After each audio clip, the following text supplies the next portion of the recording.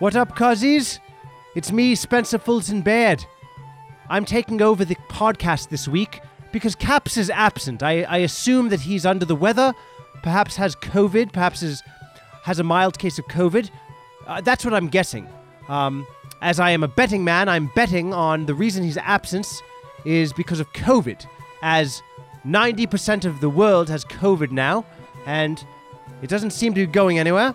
So he asked me to cover for his podcast and substitute host it, and I was glad to do so because, you know, the thing about Caps is he is very needy of attention. He has a web series that I've starred on. He was lucky that I had the time to waste my time on a small show that gets so little viewership. But I did participate in a few episodes of grading animals with JKAPS, which is to be found on Instagram. So if you're curious about other episodes that I appear on, you can check out @gradinganimals on Instagram to find out more about me, Spencer Fullerton Baird. And if you're more interested in things about me, you can visit the Smithsonian Institution. For the Smithsonian Institution was, during my lifetime, lucky to have me. In my lifetime, when I started at the Smithsonian Institution, they had 3 animals there. They had a dog, a cat, and a pet goldfish. And by the time I was finished, they had over 5 million animals that I had named and discovered all by myself. And JKAPS had the audacity to invite me on the show, on his Grading Animals web series, as some sort of punchline. Meanwhile, during my life, I discovered most of the animals that he would grade judgmentally for your amusement. So, put some respect on my name, JKAPS.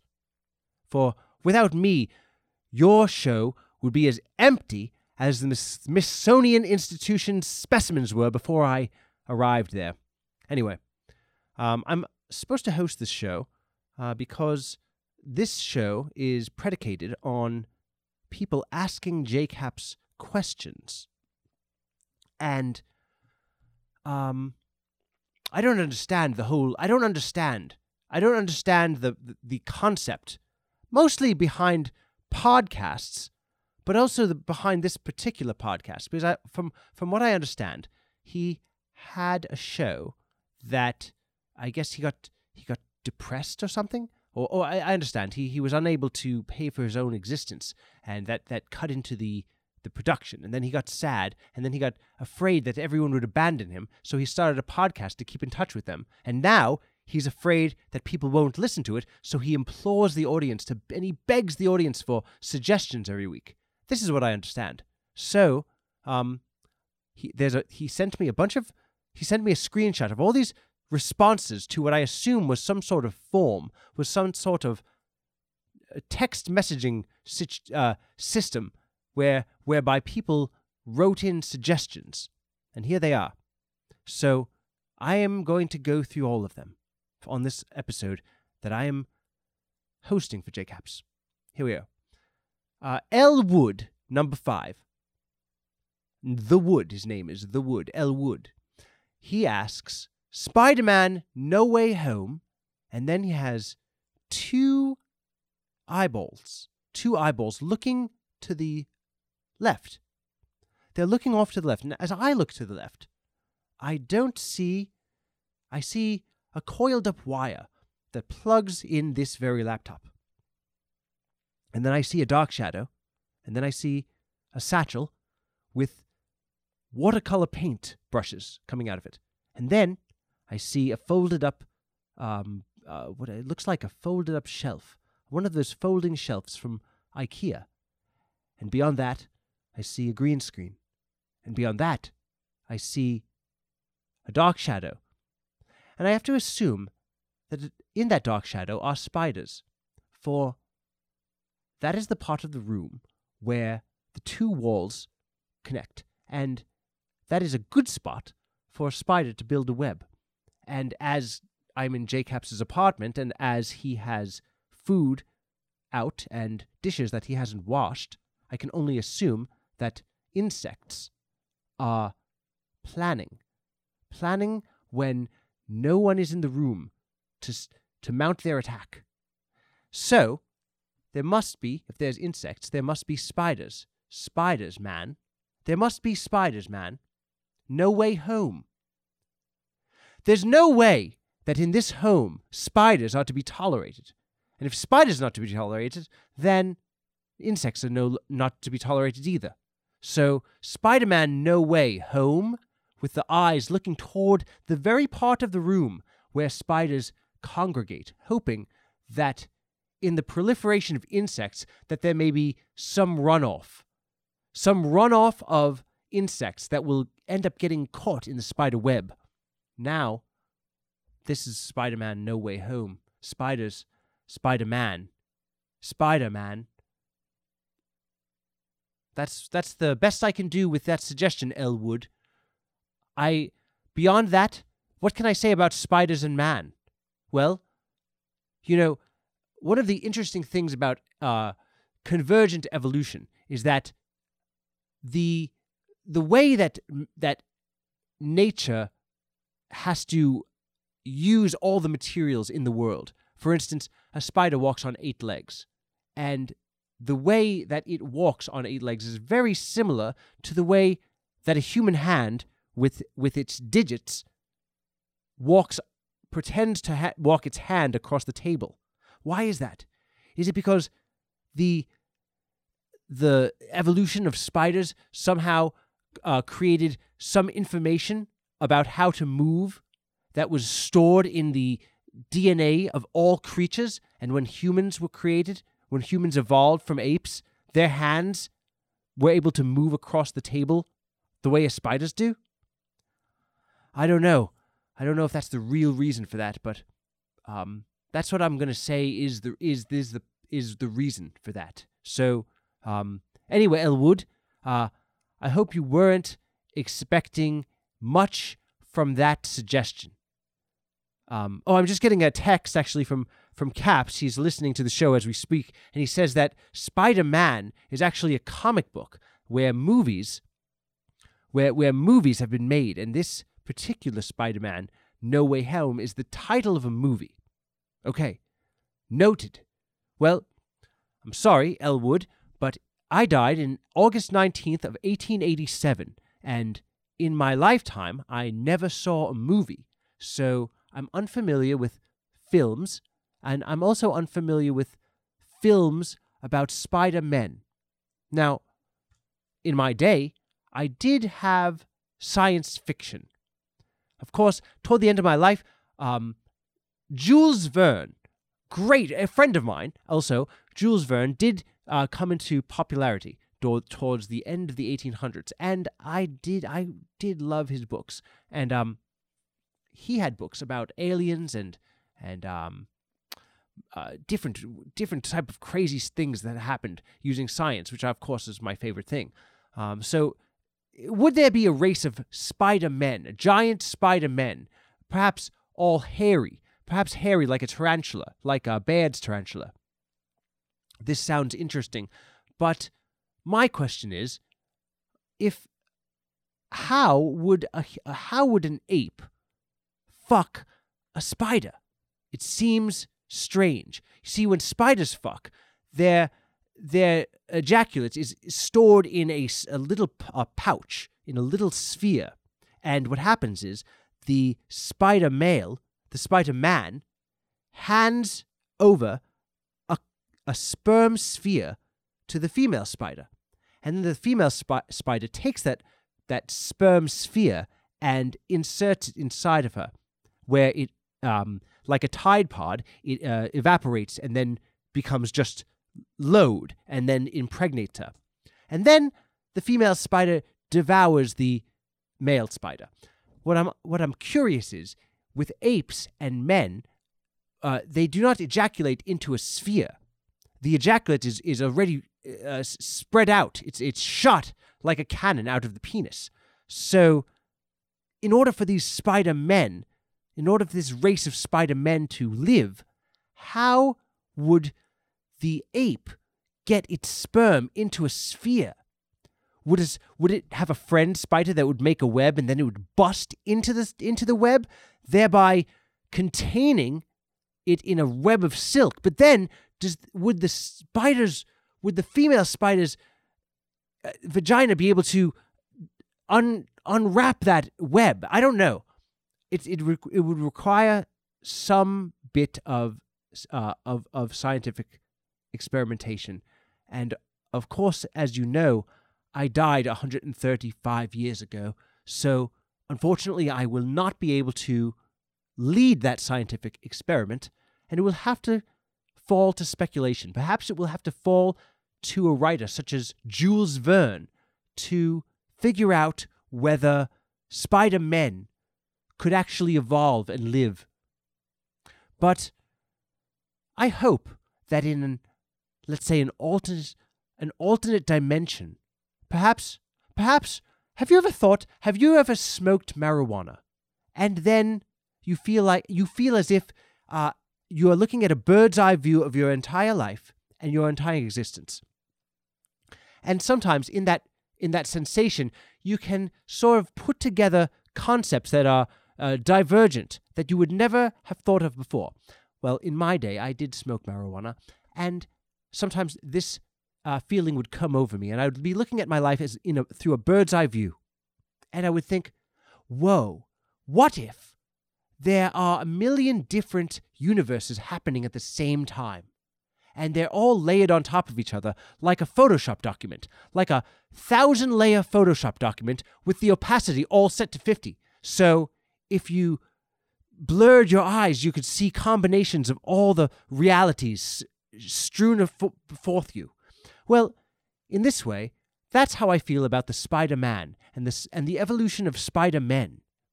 I would hope that somehow the apes would figure out how to bust into a web that female spiders could put inside of them and then impregnate themselves with ape sperm, thereby creating a hybrid species of ape spiders.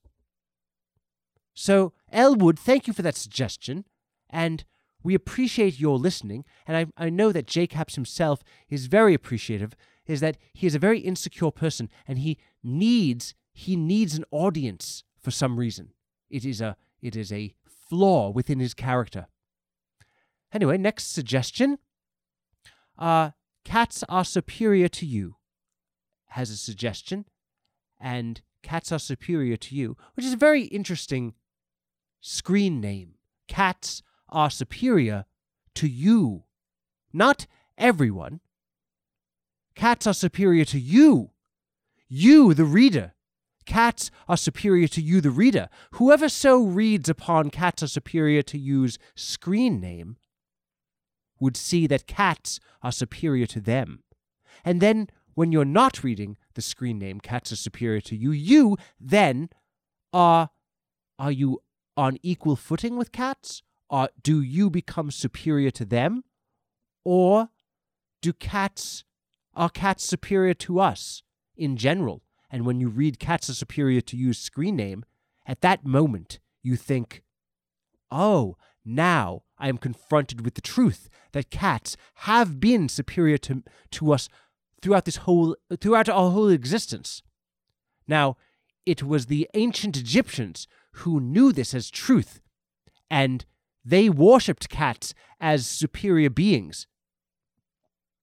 And perhaps that hint or that spirit of the ancient Egyptians who gave us so much, who almost gave us a template for our civilization, for who can look upon Michelangelo's Pieta and not see the Egyptian sculpture of mother and child who Michelangelo swaggerjacked from. The Egyptians gave the ancient Greeks the columns and the organization of society that they ended up ripping off and then thinking that man was the meaning of all things, which was a Greek thing, not the Egyptians. The Egyptians believed in the sun and guys who had jackal faces and cats, different type of shit. But in any case, Cats Are Superior to You says, best food. That is the suggestion. Best food. This is a great question. Now, as you know, I'm Spencer Fullerton Baird, and I lived from 1823 to 1887. And I have to tell you, listeners, that those were different times. Those are not the same times as you live in. For instance, how can I say this? We didn't have shit back then. Even the most wealthy people didn't really have shit. Even the most wealthy people, the people who were of the utmost privilege, they still had to shit in boxes oftentimes, and they didn't even wipe their asses well. And often they didn't even have good refrigeration on their food. And often they didn't even have internet. They often didn't even have television. It actually sort of, one could say that the world that I grew up in sucked ass. And we didn't have that great stuff. But food was one of the things that we did have. Food is something so simple, so elemental. A lot of times, people alive at any time during history will look at their life and lament what they don't have. Think, I wish I had something more.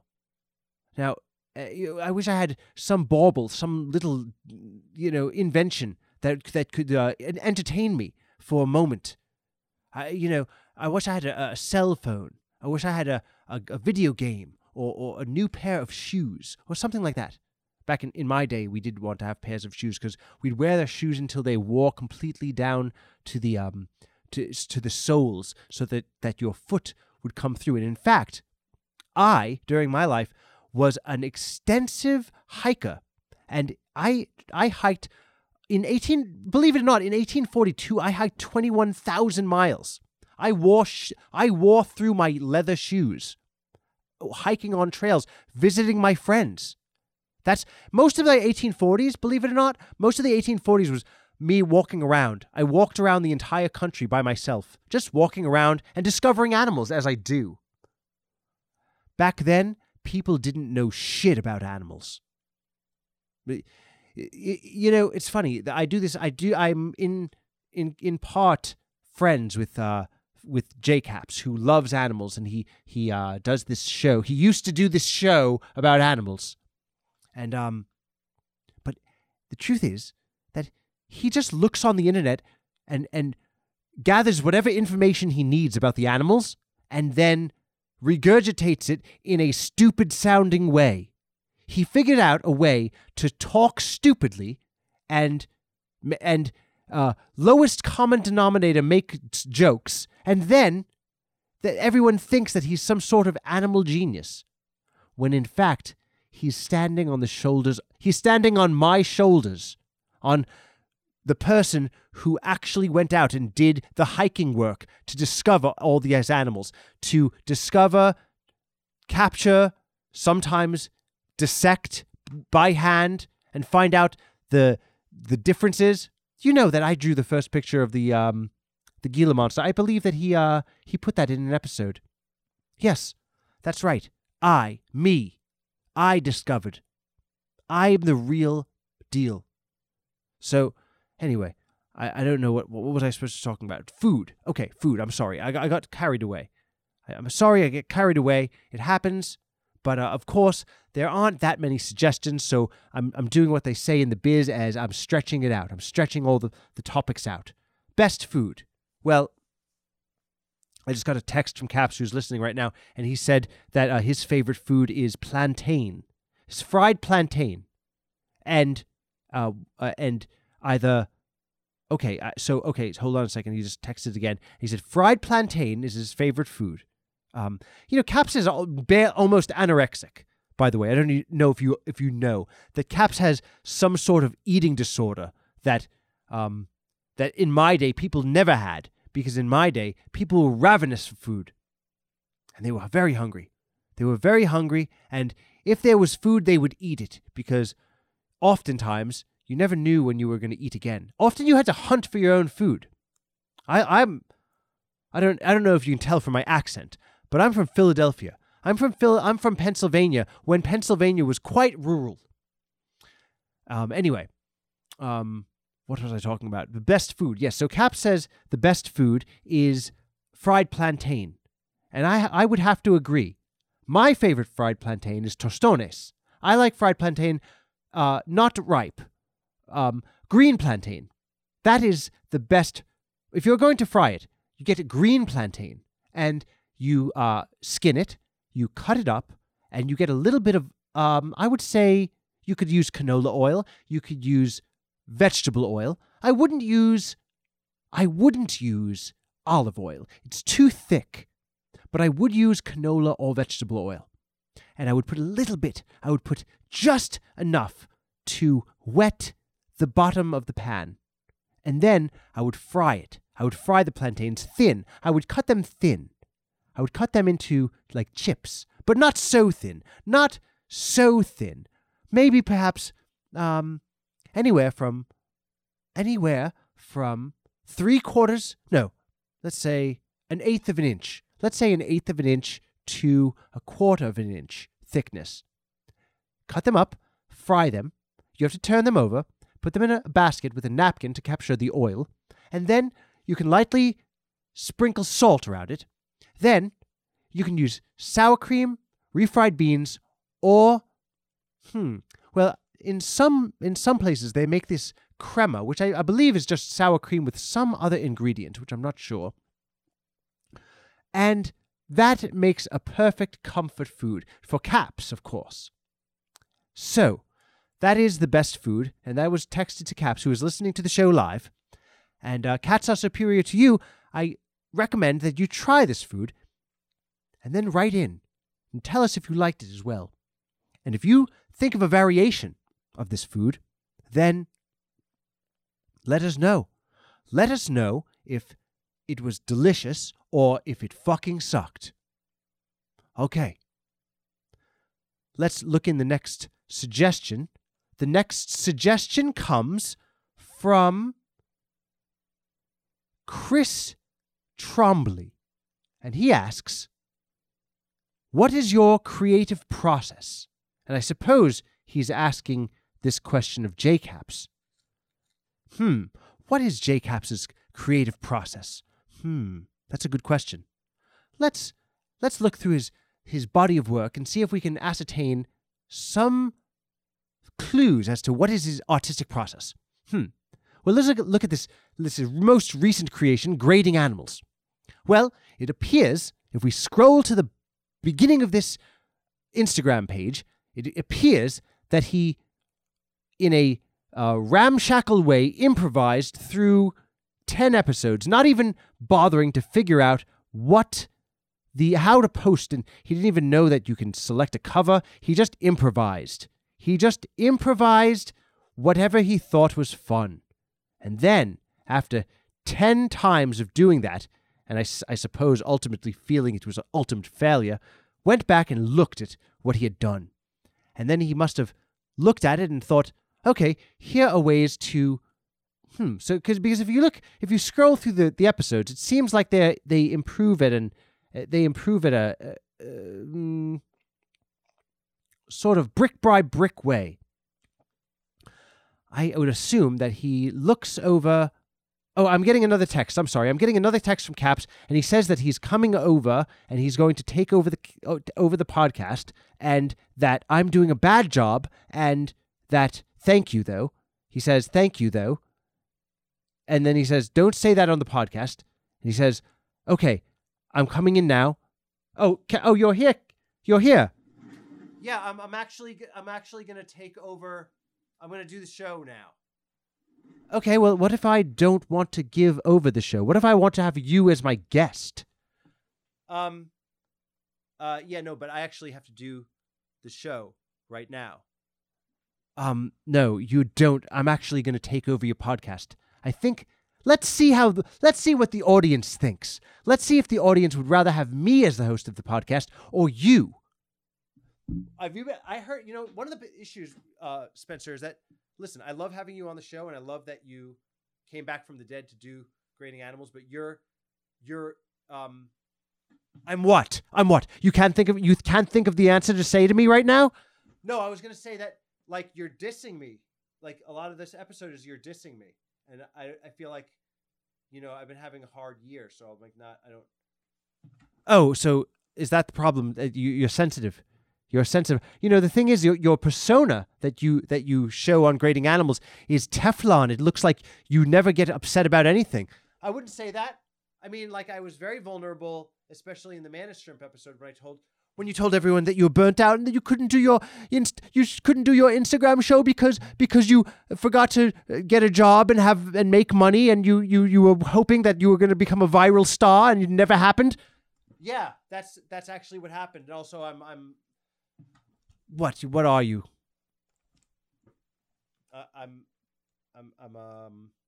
Listen, I'm just trying shit out. Like, I'm sorry. I'm sorry, Caps. I apologize. I feel like I don't know. It's so easy to bully you. It's so easy to bully you because you leave yourself open in these obvious ways. But you know what? Thank you. And thank all of you listeners who have stayed in for my guest hosting. I'm sorry if I Caps, I'm sorry if you're upset. I'm cool, actually. I'm happy that you listen. I needed you to do this, and it's all good, man. Like, when you start doing episodes again, Caps, get your shit together and let's fucking do this. If you worked as hard as I did during my life, let's not forget that when you joined the Smithsonian, you made them from three animals to 6 million or something like that. I just listen, Spencer. I'm gonna take over right now. Okay. Okay. Fine. I'll go. If you need me, I'll be here. I'll be looking through. Yeah, just go over my bookshelf and like look through something. Like, I have a lot of books that came out after you were. Yeah, like you can look at some of. I have a lot of stuff over there. You could. All right, guys. Thanks so much for. Thank you, Spencer Fullerton Baird. Let's give Spencer Fullerton Baird a round of applause. Thank you so much, Spencer Fullerton Baird. You fucking legend in the house, guys. But thank you, guys. I didn't have COVID. I just was. Yeah, man. I've just been so. It's true. I've been a little bit depressed. It's just what it is. What can you do? It's difficult. It's a difficult time, but I'm back. Okay, so Spencer covered the best food question. Cool. From cats are superior to you, and all right. So what were we up to? Okay, so someone asked about my creative process, and I guess Spencer was saying that I suck. Were you using that as a reason to tell? Yes, I was. I wanted to point out that your creative process is just pulling shit out of your ass. What? Pulling shit out of my ass. That's called improvisation. That's not pulling shit out of your ass. It's exactly that. It's pulling shit out of your ass. Yeah, there's an art to it. It's called improvisation. What would you say? Is jazz just pulling shit out of your ass? No, that's musicianship. That's talent. Just, you know what, Spencer, like, why? I don't want to have a contentious relationship with you. I'm like very honestly grateful that you would be on my show, and like you're like so aggressive. Like, why do you want to beat? What do you want to? I'm not doing anything. I'm just this. You know what? You could learn from me. You should make your podcast more honest. You go off on tangents and you talk. Why? Because I'm answering questions? Because that's giving. Yeah, you should just be honest. Why don't you just be honest, Caps? Why don't you just take down the facade? You're not an animal scientist. I know. Listen, everyone knows that. That's the joke, that I'm an animal scientist. And I feel like this whole thing, this podcast, was so that people would, like, I would be more. I think I am being more real. I mean, yeah, I suppose. Okay, so I'm gonna go. I'm gonna read I'm gonna read some books. I'll leave you alone. Cool. Yeah, because I actually think the gimmick is a little bit wearing thin for me even as well.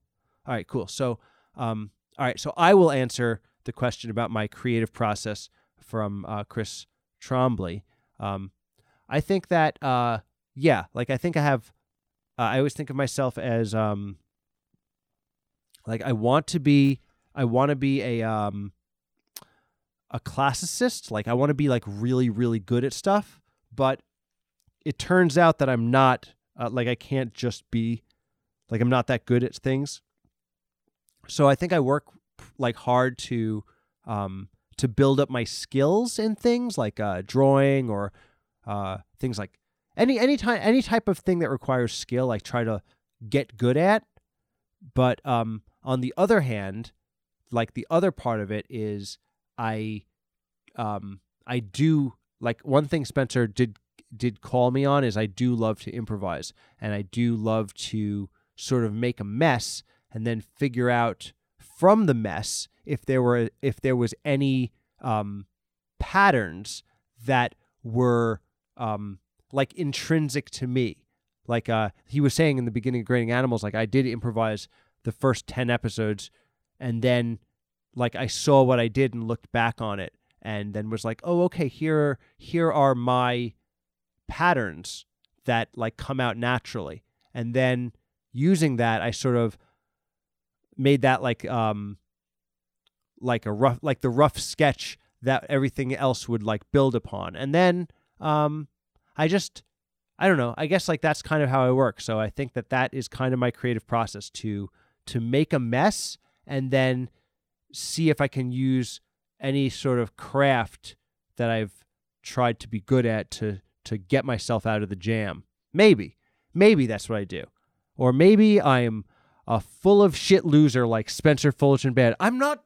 Listen, what did I say? I didn't say that. I just said that listen. We'll listen back to the tape and we'll see who said what. Okay, fine. Listen, I'm not going to say anything for the rest of the cast. Okay, I'll just hang out. It's cool. All right, next suggestion. Okay, so Lopez 2420, salute to Lopez 2420, says worst music artists or bands. Worst music artists or bands. That's a great question. I really think that the music that you like in your life, it's like not even your choice. The kind of things that you like are almost not your choice. Like, because you are going to be predisposed to things that happened before you were even conscious. So, like, I always think that why is it that I like I don't like a lot of, like, if I know this, I've said this on Grading Animals, but like I always have a thing where like I am always more into I guess you could call it like indie music, but that's just, I think the only reason that is because there were other patterns in my life that made me like that stuff. I think that like if my, like, I think that because of my ethnicity and I think because of like the way I grew up, where like I had like a different culture in my life, I was like, my ear was tuned to other sounds than maybe what would be like the middle of the road, like American pop stuff. Like I always say that like I didn't grow up with like the Beatles in my house, or like, you know, I grew up around like mostly jazz and Spanish music. So my ear was tuned to different stuff. So like the first cassette tape that I ever got, like that I ever bought for myself, was Tori Amos' Little Earthquakes. And the reason I got it was because like in the comic book The Sandman, Tori Amos wrote in to the Sandman, and yeah, that's right, Caps. I just want to say that sounds fucking snobbish. What I mean, that's the truth though. Like I wasn't trying. I was a 11-year-old kid. I was not trying to be. Yeah, I know, but that's what it sounds like. So you're saying you're a snob?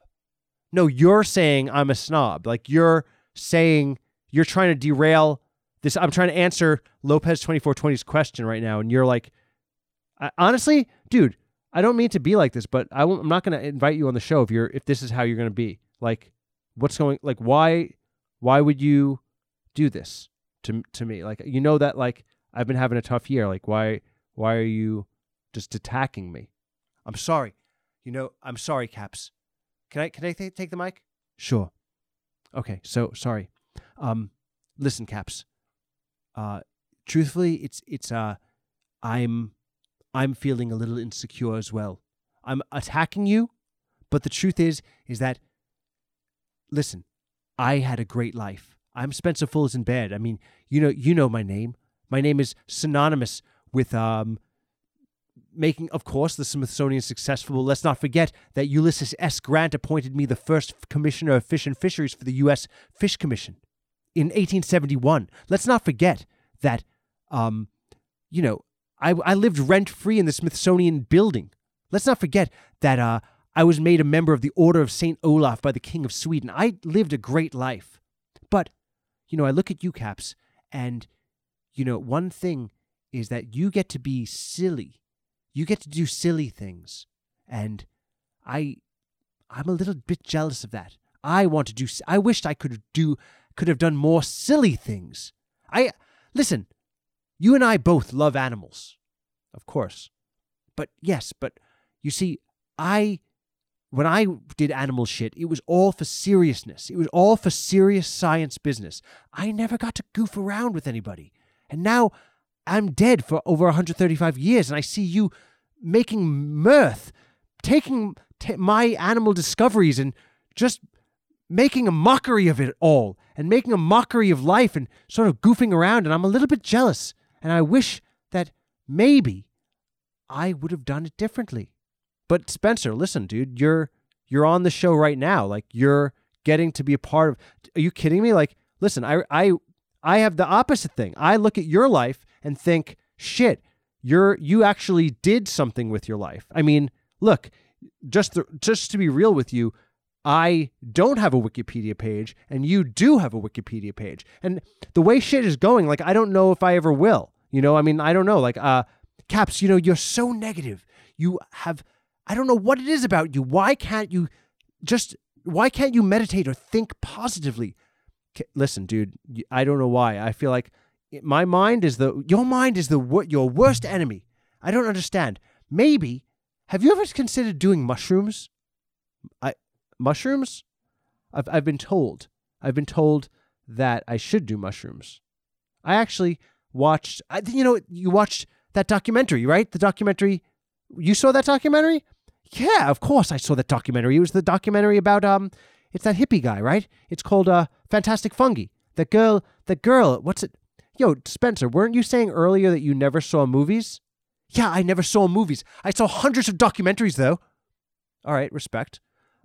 Well, yes, so, yes, I think, Caps, I think you should do mushrooms to reorganize the synaptic connections in your brain so that you can finally think positively and perhaps love yourself.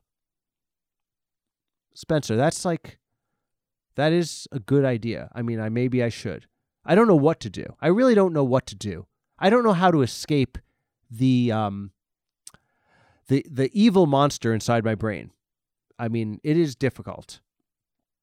Well, if you ever want to do shrooms, let me know, because I will do shrooms with you. Thank you, Spencer. I would love to do shrooms, and I guess it would be fun. I don't usually let go of control like that, but that would be cool. Like, I guess to do shrooms with the ghost of Spencer Fullerton Baird. Yo, it would be fun, dude. Don't worry. All right, I'm going to go back to the bookshelf now. Finish your little suggestion thing, your little gimmick for your podcast. All right, cool. All right, so what was I talking about? I was talking about the worst music or bands.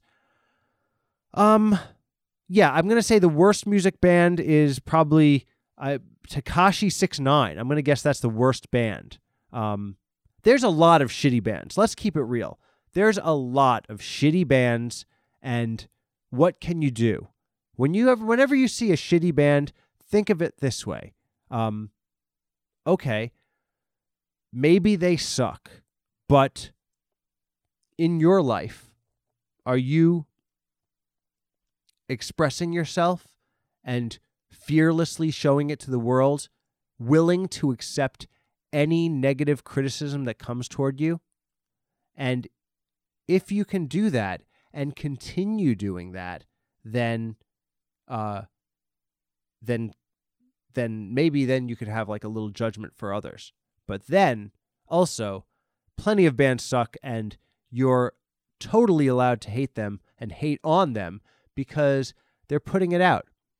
As well, so many artists are possibly like narcissists, right? That's the caveat.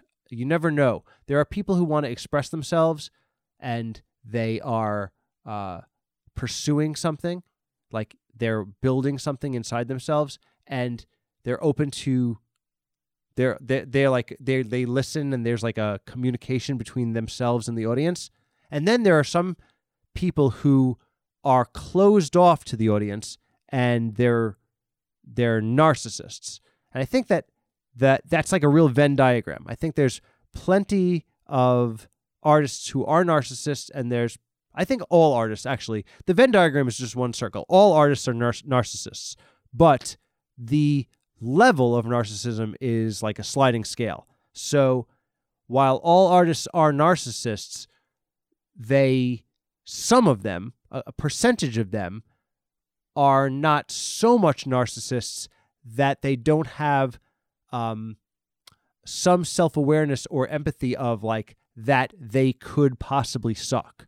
So when an artist receives criticism or hate from the audience, that can be a positive thing that can help them be better, that can help them grow, or can harden their shell to persevere. And I think that like putting yourself out there is ultimately going to attract hate or like indifference or some type of negativity from the world, because I think the world does not need you, and you have to find where in the world that you can connect with others in the world. There is ultimately enough room for everyone, but the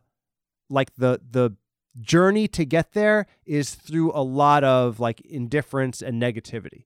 So yes, again, the worst music artists and bands is Tekashi 6ix9ine. Okay, cool.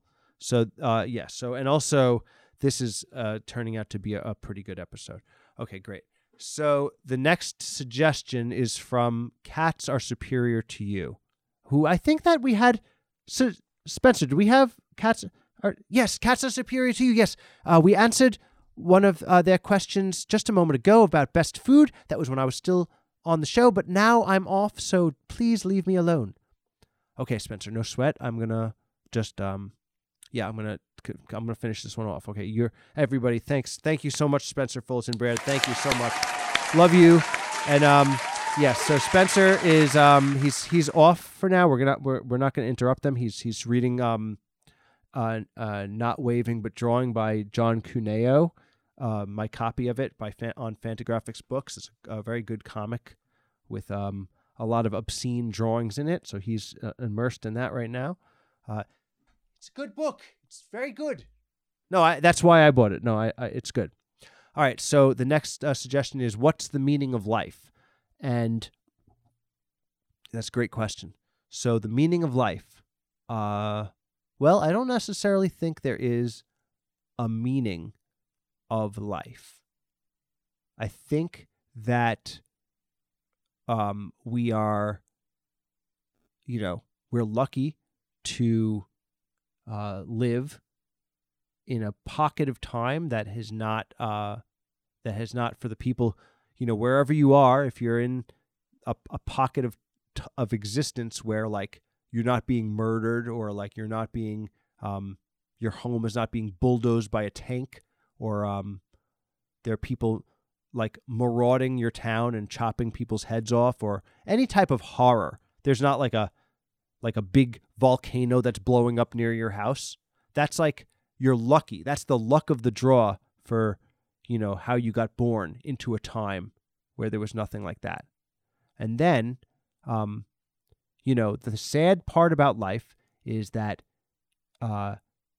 you grow and you get old, and people go away and people die, and you evolve through various identities of yourself, and you're never the same as you go.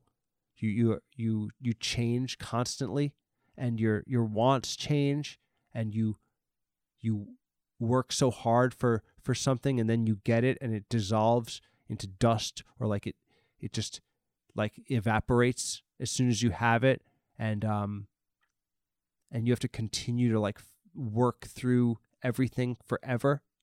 And then there are really wonderful, precious connections and moments that you can have when you're younger. You have wonder, and you are like filled with the spirit of newness as things happen, and you're like maybe in moments where you never were before, and you feel alive, and maybe you don't even know how to act in those moments, but then you think back on them and they're like, wow, I was able to have that. And then, they're gone, and then time moves forward, and time is constantly moving forward. And if you are able in the cacophony of everything to find things that mean something to you, if you find like a skill that like brings you joy, or an interest that fills your mind and heart, or if you find a way to help others, or anything that like that you interact with in the world, almost like the movie Soul. Like, remember in the movie Soul where they go to the U seminar, the U seminar. When they go to the U seminar and they say, you seamen are archers, you seamen are basketball players, you seamen are cooks, you seamen are whatever it is, whatever you connect with.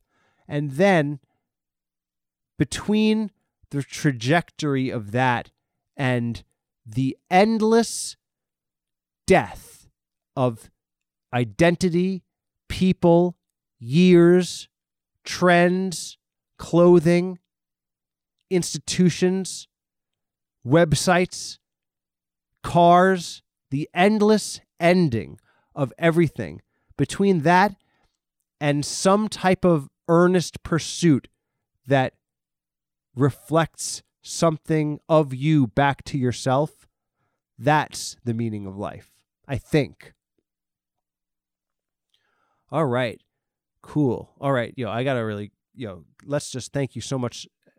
I think Spencer really hooked me up, and really, I'm so glad that he took care of the beginning of the show, because I don't know that I was, I got just this week, wildly, I think a BB gun or some type of thing struck my windshield, and I have a crack in my car's windshield now, and I have to call my insurance about it, but I don't want to deal with that shit right now. Anyway, let's get back to the suggestions. Okay, we had a bunch of suggestions from Richie Rich 4288, who last episode really came through and asked most of the suggestions. So let's see what he has to say. He has a bunch of suggestions. He goes, where is one place you'd never want to visit or live in? Well, visiting places in the world is a big question. My old job, I had to fly around the world. I had a photography job where I was an event photographer for this big corporation. I had to work for within the office of the CEO of a company that's within the Fortune 300, like the top companies in the world. And I had to fly to everywhere: Germany, Italy, France, fucking all over, Mexico, Canada a lot, or all the places. And honestly, they wanted me to go to other places, but I put my foot down and said, you know what? I'd rather you fire me unless I have to go there. The places I didn't want to go. I didn't want to go to Israel because they wanted me to go to the West Bank because some business deal thing was going down there. And I was like, yo, that shit is a little hectic. I'm like, why do I want to go there? No, it's too hectic. I don't want to go. And I also didn't want to go to Australia. No hate on Australia. I just didn't want to spend 24 hours in a plane. That's the shitty thing about traveling. I don't want to spend a lot of time on the plane. It fucking sucks. It's like, the guy who, the boss of our boss during my job there, he flew in one flight, he flew from New York to Vancouver and then straight to China, or then straight to somewhere else like that. And he got deep leg thrombosis, and it went up to his heart, and he actually ended up having to retire. Thankfully, he was a fucking a big corporate guy. So but he ended up dying. He ended up dying 3 years after that thing, and I was like, fuck that shit. One of the issues. So when you say place you'd never want to visit is I don't really like the idea of being on a plane, and that does fuck up a lot. If I had to travel on a plane, I would have to travel on a plane where I could just walk around. And if that was the case, then I wouldn't mind traveling and then visiting places. But I guess I would never want to visit. I'm not that interested in going to China, I guess, because I'm it's not going to be fun. It seems like it's going to be a headache for a lot of fucked up shit that goes on there, and it's I don't want to go there. I would like to go to Australia, but I mostly don't want to be on the plane. So I would so that's my answer. So I would not but live in. Where's one place I'd never want to live in? Well, you know what? Where would I never want to live in? I guess I don't want to live anywhere where there would be some type of political strife. Whenever I look up in the news and I see there are places where it looks like it's hectic, I'm like, you know what? Thank God I live somewhere boring. I want to live in somewhere boring where nothing happens that could kill me, except, a surprise murder. A surprise murder can happen anywhere, but, if you're a betting man, if you're like my friend Spencer Fullerton Baird, who always bets on shit, I would say the odds are better in a sleepy old place where nothing happens for a random murder. So that's my specific answer of one place I'd never want to visit or live in. But the questions from Richie Rich don't stop. We still have some more. And he goes, the next suggestion question says, would I ever have kids? I think yes. I think I would have kids but I don't know. I think that I do enjoy, I have a nephew and I'm very close with him. You know what? It's what is your life going to be? Do you know what your life is going to be? Sometimes you make choices and you go down a path, and then sometimes the path, it's like it's like that poem. You ever hear that poem by Robert Frost? He goes, two roads diverged in a wood, and I'm sorry I couldn't take them both. This is not the lines of the poem, but it basically goes, there's two roads. I went down the one less traveled, and that made all the difference because then my life was way more fucked up, but it had interesting stuff along the way. Whereas if I had lived a normal life, then I would have, then my life maybe would have had more security and joy. But I took the road less traveled by, and that's what made me an alcoholic, suicidal artist. So that's how I feel about having kids. But, who knows? I think that what I'm going to really hope for, what I'm going to really try for in 2022 is to have a little more positivity and hope, because things are actually not bad. And I am super lucky. In fact, just to share with you guys about some shit that's going on in my actual life, which is what Spencer Fullerton Baird told me to do in the first place, just be honest. So if you guys don't know, I have been working on a script with Marianne Bayard, my comedy partner, for we finished our web series Killing It in 2017, and we started a script in January 2018, and we have we finished it. We finished our new script, and we had a reading on Sunday, and this is past Sunday, so today's Monday, and we had it yesterday, and it was like we got together a bunch of people who are our friends, our creative actor friends and stuff. We like some people who we had wanted to cast in it. Anyway, it was so great, and it was such an accomplishment for us to like finish it and share it and like and now we're gonna get notes and we're gonna try to produce it this year. And so like that's like a huge goal that, like, more than anything, like something that I've wanted to bring to existence. And you know what's weird is that, like, you want something in life, and maybe even the thing that you want is like other people would think, well, this is the stupidest thing that you could ever waste your time on.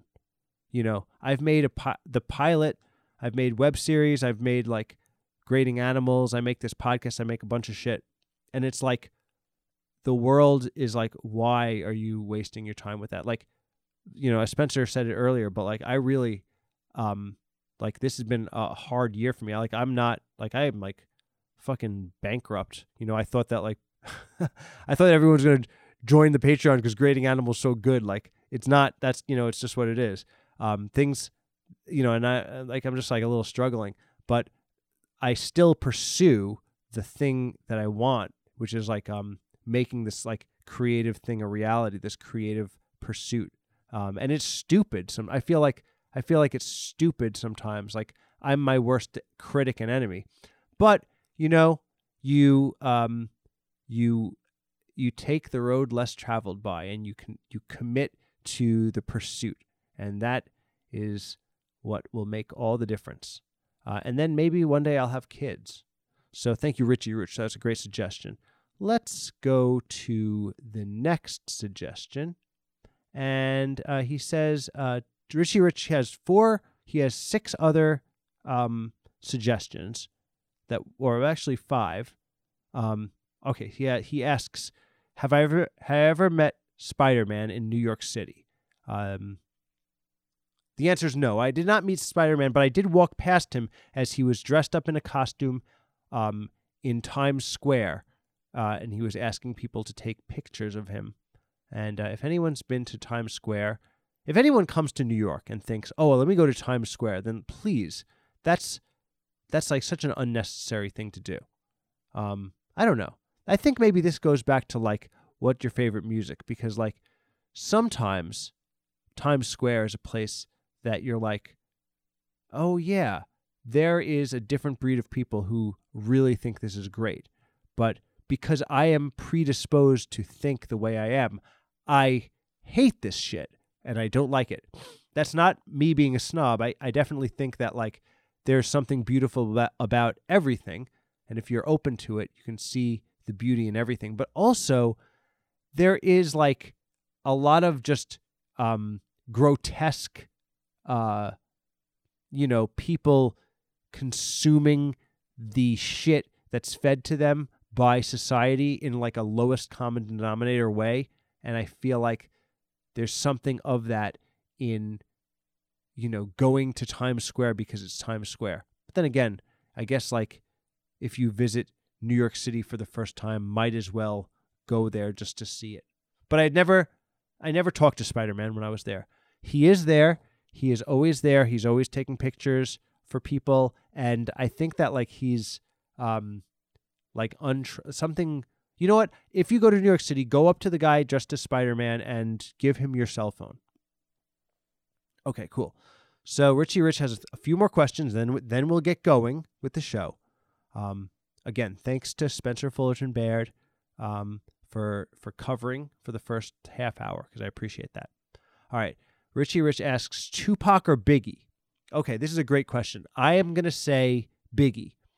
I'm from the East Coast. I'm from New York, but also I feel like Biggie's music was more punk than Tupac. If you listen to Biggie's albums, they're like more stripped down. They're more like I don't know. I guess like that's just where I fall. I fall on the Biggie side, not the Tupac side. Although, I mean, they're both great, but I would say Biggie is more interesting than Tupac. Also, one of the things about Biggie is when he was a little kid, when he was like 11 years old, there were these old jazz heads that sort of mentored him in his community, and they made him, or no, I guess he wanted to do it, but he was like interested in like jazz, and they gave him like tapes of jazz solos and had him like rap over jazz solos. And I just imagine that because I mean, Biggie died at like 24, but I imagine like a 12-year-old Biggie who was being mentored by these old jazz heads and rapping over like John Coltrane or something like that. That sounds very interesting to me. Anyway, that's some Biggie lore that I remember from, I guess, the radio. I guess I remember hearing a story about that on Hot 97, the radio station in New York. Growing up, listening to Hot 97, Funkmaster Flex repeating the beginning of a song 75 times in a row, but that's like a local reference, or maybe not. Maybe he's national and everyone gets that.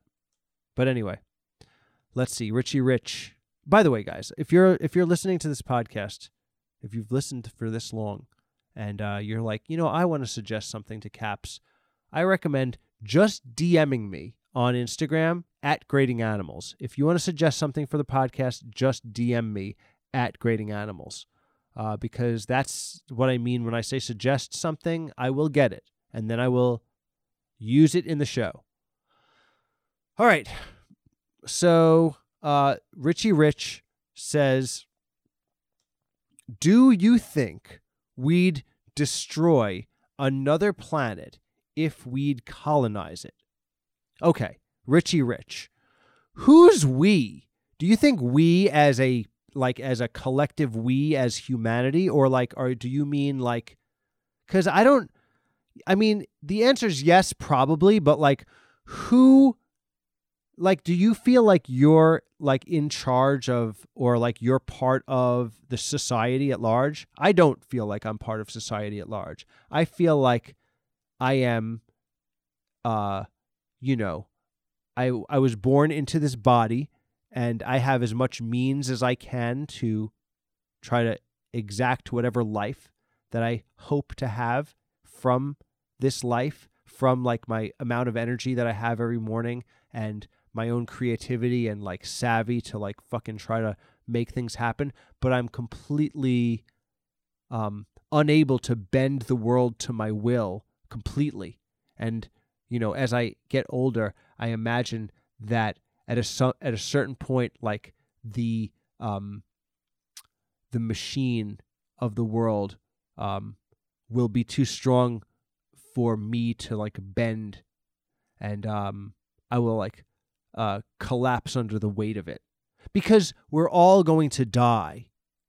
Paula Scher, the great graphic designer who taught at SVA, said, "Here's what to expect when you're expecting to have a life in art." She had a chart and she had a PowerPoint, and she said, in your 20s, you have two possibilities. You can be a peon. Nobody fucking pays attention to you at all. Or you could be a wonder kind. Like, oh, look at this fucking genius. Those are two things that can happen in your 20s if you're creative and you stick with your doing art. But if you stick with it, then in your 30s, no matter if you're a peon or wonderkind in your 20s, if you stick with it, you will be in your 30s a pro at your craft. And if you stick with your craft into your 40s, you will be an old pro. You'll be an old pro at it. And if you stick with your craft into your 50s, Paula Scher says that you will have power. On her chart, she has capital POWER, power. And she says that if you stick with your creative pursuit into your 60s, you will have waning power. And then she says that if you stick with your creative pursuit into your 70s, you can expect lifetime achievement awards, total decline, and death. So that is the best case scenario for artists.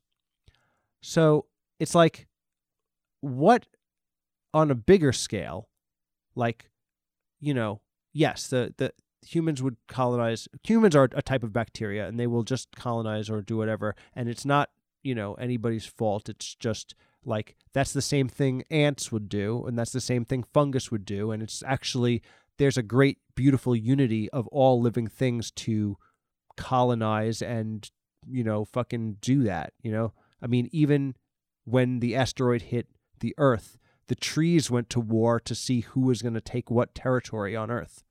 So, so that's something that would happen. And then there's only two more suggestions. But also, Spencer, Spencer, do you want to come back and say anything on the show after? Because I'm going to wrap it up in a little bit. Yeah, actually, I'll come. Hey everybody, this is just I'm gonna say thank you so much for having me on the show, Caps, and I think I'll definitely cover for you whenever you need. But I want to give a shout out. I just want to say that it was very nice to answer some of your questions before, and if you can, please visit the Smithsonian Institution and check out some of the animals that I've discovered there. And have a great life. Caps is quite negative about this whole thing, meaning of life and all that. I say that work hard, be driven, be consumed with your creativity, be consumed with your interests, and get so overwhelmed within them that you find new and expanding paradigms within them that could open opportunities in your life that you never knew existed. That's what I did. And by the way, I walked across the entire country during the 1840s. So just think, you have a car. Think of what you could do. Thank you so much. Cool. You take it away, Caps. Thank you so much, Spencer. Thank you. Thanks. That's great. Spencer's right. Yes. You know what I got to say? Spencer is right. And listen, we should all take a cue from Spencer. He's remember, like, we can all decide to view this life and the horror that we see all the time. We can all decide to judge it, because if you look at nature also is often a horror. Or you can view nature as what it has always been, which is a wonder. And then you can say, okay, well, this is what it is, and we're part of it for the good and the bad. And like, how much can we get out of it? And like, again, I don't think this part's really funny, but I think that maybe we can end on a positive note. To Richie Rich's last suggestion is, do you have any suggestions for us, for you guys? And yeah, I do have a suggestion. Two suggestions. First suggestion is, have a good life, get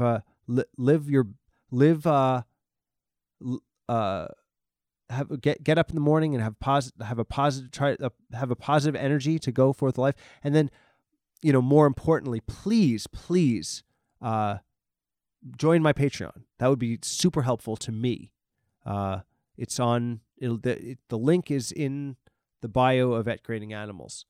Anyway, thank you so much. I think this was, I'm going to say this episode was okay, hopefully, but it doesn't matter, because it just matters to do another one. All right. Thank you guys so much.